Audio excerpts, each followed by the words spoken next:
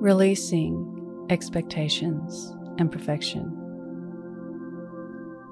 Your morning mantra: I prefer kindness. If it's safe to do so, close your eyes or lower your gaze. Relax your eyes, relax your ears, relax your jaw. Relax your shoulders down and bring your attention to your breath. Drawing your breath down into your heart.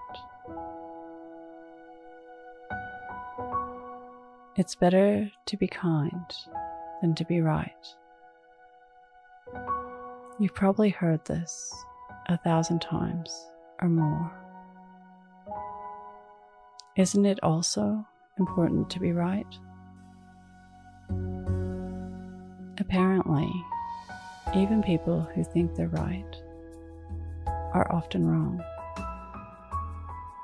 Dale Carnegie, in his book, How to Win Friends and Influence People, says that when Theodore Roosevelt was in the White House, he confessed if he could get it right 75% of the time, he would reach the highest measure of his expectations.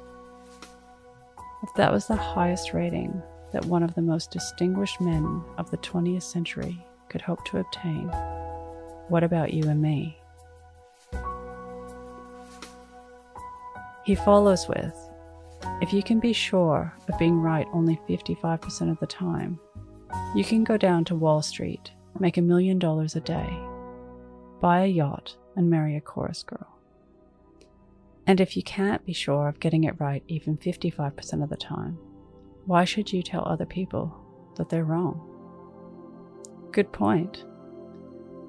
By stubbornly gripping onto expectations, expecting nothing less than perfection, and pointing out shortfalls, you're only setting yourself up for failure and loneliness. One day, you'll get it wrong. Would you prefer it to be pointed out? Or would you prefer kindness? Surrender expectations and perfectionism to release the grips on you and on others. Today's mantra: I prefer kindness. Repeat to yourself, either out loud or in your mind, I prefer kindness. Follow us on Instagram @YourMorningMantra.